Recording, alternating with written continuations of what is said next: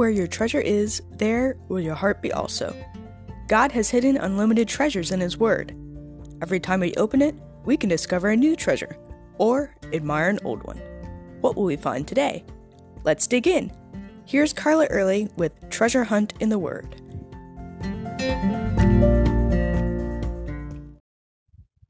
As I was growing up, it seemed like practically everyone on our street knew the Lord. My dad and other neighbors on the right and left were deacons at our church. The people across the street went to our church, even if it was only once a month or so. Another couple down the way, well, they were Methodist, but they'd been missionaries somewhere in South America. Even the atheist family who lived catty-corner from us had grown up in church, even if they did grow up and reject the Lord. In fact, she told my mom that she'd read the Bible as great literature since so many cultural references came from it. Perhaps you too grew up in a world where everyone went to church or at least had heard the gospel. You can't say that anymore. Our culture is drifting further and further from the ideal every single day. In each generation, the knowledge of God seems to be dimming. Before entering the Promised Land, Moses had warned the Israelites, "Beware, lest you forget the Lord, who brought you out of the land of Egypt, from the house of bondage." He charged them to teach the law diligently to their children, to talk about it while they were sitting in their house, walking in the lane, before bed at night, and again every morning. He said, "Don't forget what God has done. Pass it on to your children so they will know too." But they didn't do it.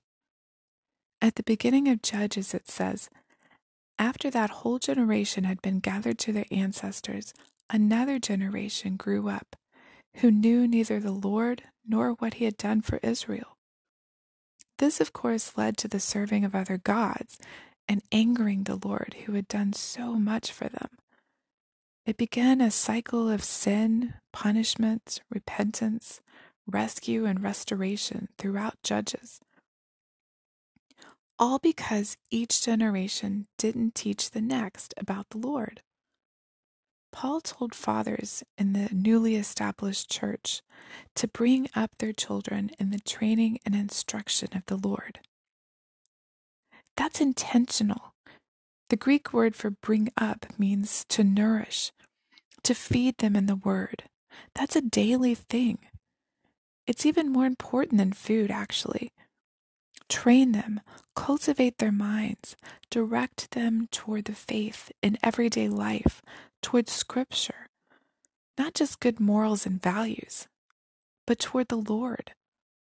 That involves discipline, correcting their mistakes, walking with them through confession and repentance when they sin. Also educating them fully in the Word, which cannot be left to an hour's worth of Sunday school each week.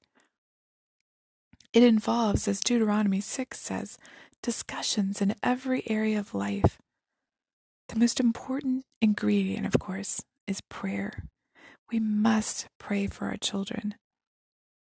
Whether this is children in our homes or the children, youth, and young Christians of our church, we all ought to be involved in teaching, training, discipling, and praying for the next generation.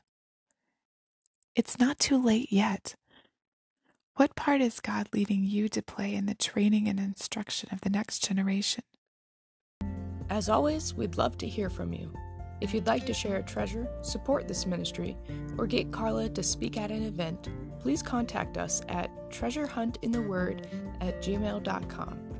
You can listen to other episodes on our website, which you can find in the description below. Thanks for listening, and have a great day.